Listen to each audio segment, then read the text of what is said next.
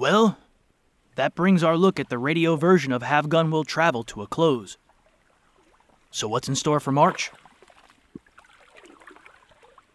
Everything was gone over the airwaves, it was sound, and everyone could imagine what a person looked like, what a situation looked like, in their own minds, by sound effects and by the person's voice.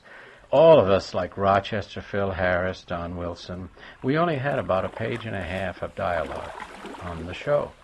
But you better believe that it was the best dialogue that possibly could be written, because Jack knew it was good for himself and for all of the characters on the show. No matter how many laughs, he was very happy with all the laughs you might get. And when the show was over, many people would say, "Hey, did you hear Dennis, or did you hear Phil Harris on the Jack Benny show last night?" It was still the Jack Benny show, because he was the catalyst who manipulated the whole thing. The jokes bounced off of him. He was the butt of most of the jokes. And we got the laughs, but it's still, he was a genius in that sense. That's what made me seasick.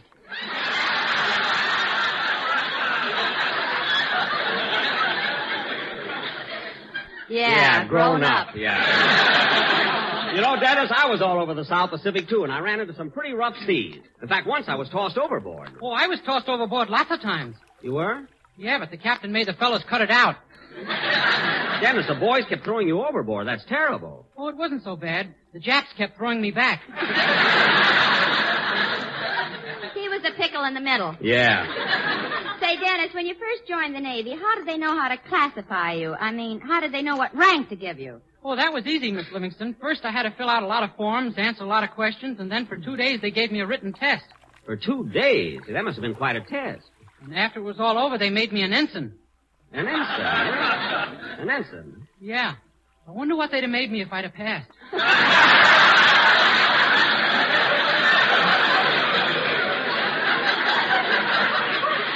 Maybe it's just as well you didn't. We won the war this way. Well, come on, Dennis. We all want to hear a song. What's it going to be? Well, since today is St. Patrick's Day, I thought I'd sing Danny Boy. That's swell. Go sure. Go right ahead.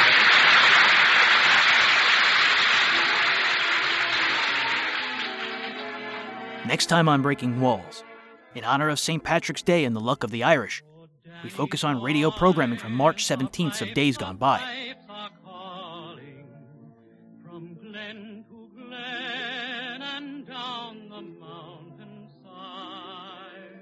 The reading material used in today's episode was On the Air by John Dunning, Network Radio Ratings by Jim Ramsberg, and Martin Graham's article on the origin of Have Gun Will Travel.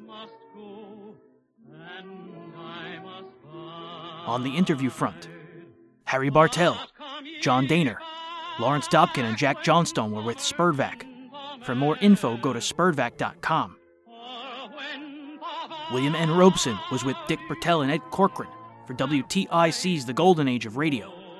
Hear these at goldenage-wtic.org. Bill Conrad, John Daner, Norman MacDonald, John Meston, and William N. Robeson spoke to John Hickman for his Gunsmoke documentary. John Daner and Vic Perrin spoke to Neil Ross for KMPC in 1982. Jack Kruschen and Shirley Mitchell were guests of Jim Bohannon in 1987. And Dennis Day spoke to Chuck Shaden. Hear this chat at speakingofradio.com. Selected music featured in today's episode was Living in the Country in February Sea by George Winston, Ghost Bus Tours by George Fenton, It's Only Make Believe by Conway Twitty, Loch Lomond, arranged for choir by Musica Intima, and Danny Boy by Dennis Day from the March 17, 1946 episode of the Jack Benny program. Subscribe to Burning Gotham, the new audio soap opera set in 1835 New York City.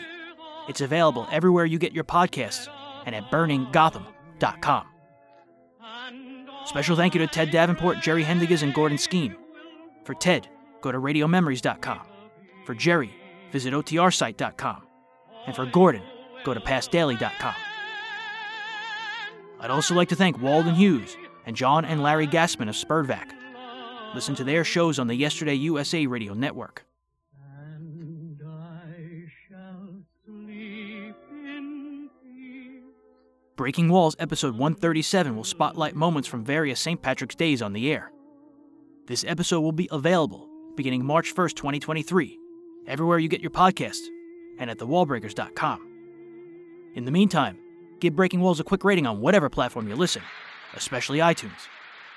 You can also join the Breaking Walls Facebook group at facebook.com/groups/thewallbreakers. And support this show for as little as $1 a month at patreon.com/thewallbreakers. Very good, very good. That was Danny Boy, sung by Dennis Day. And now... Say, Mr. Benny, I meant to ask you, how's Mr. Allen? Who? Fred Allen. Well, kid, it was nice seeing you again. No, Phil. In fact, I'm glad he brought it up. Dennis, I'm happy to tell you that Fred Allen has the same old program, the same old joke, the same old... Oh, wait a minute, Jack. That's not fair. I've heard all of Fred's programs, and they've been very funny. They have. Mary, I wouldn't mind if his joke just laid there. But they crawl out of the radio and stain your rugs. Some program. That just shows what you know, Jackson. I think the funniest thing in radio is Allen's Alley. Oh, you do, huh? Yeah. I think so, too. Oh, you do, eh? I think so, too. Oh, you do, eh? I think Mr. Benny is much funnier than Mr. Allen. I think so, too.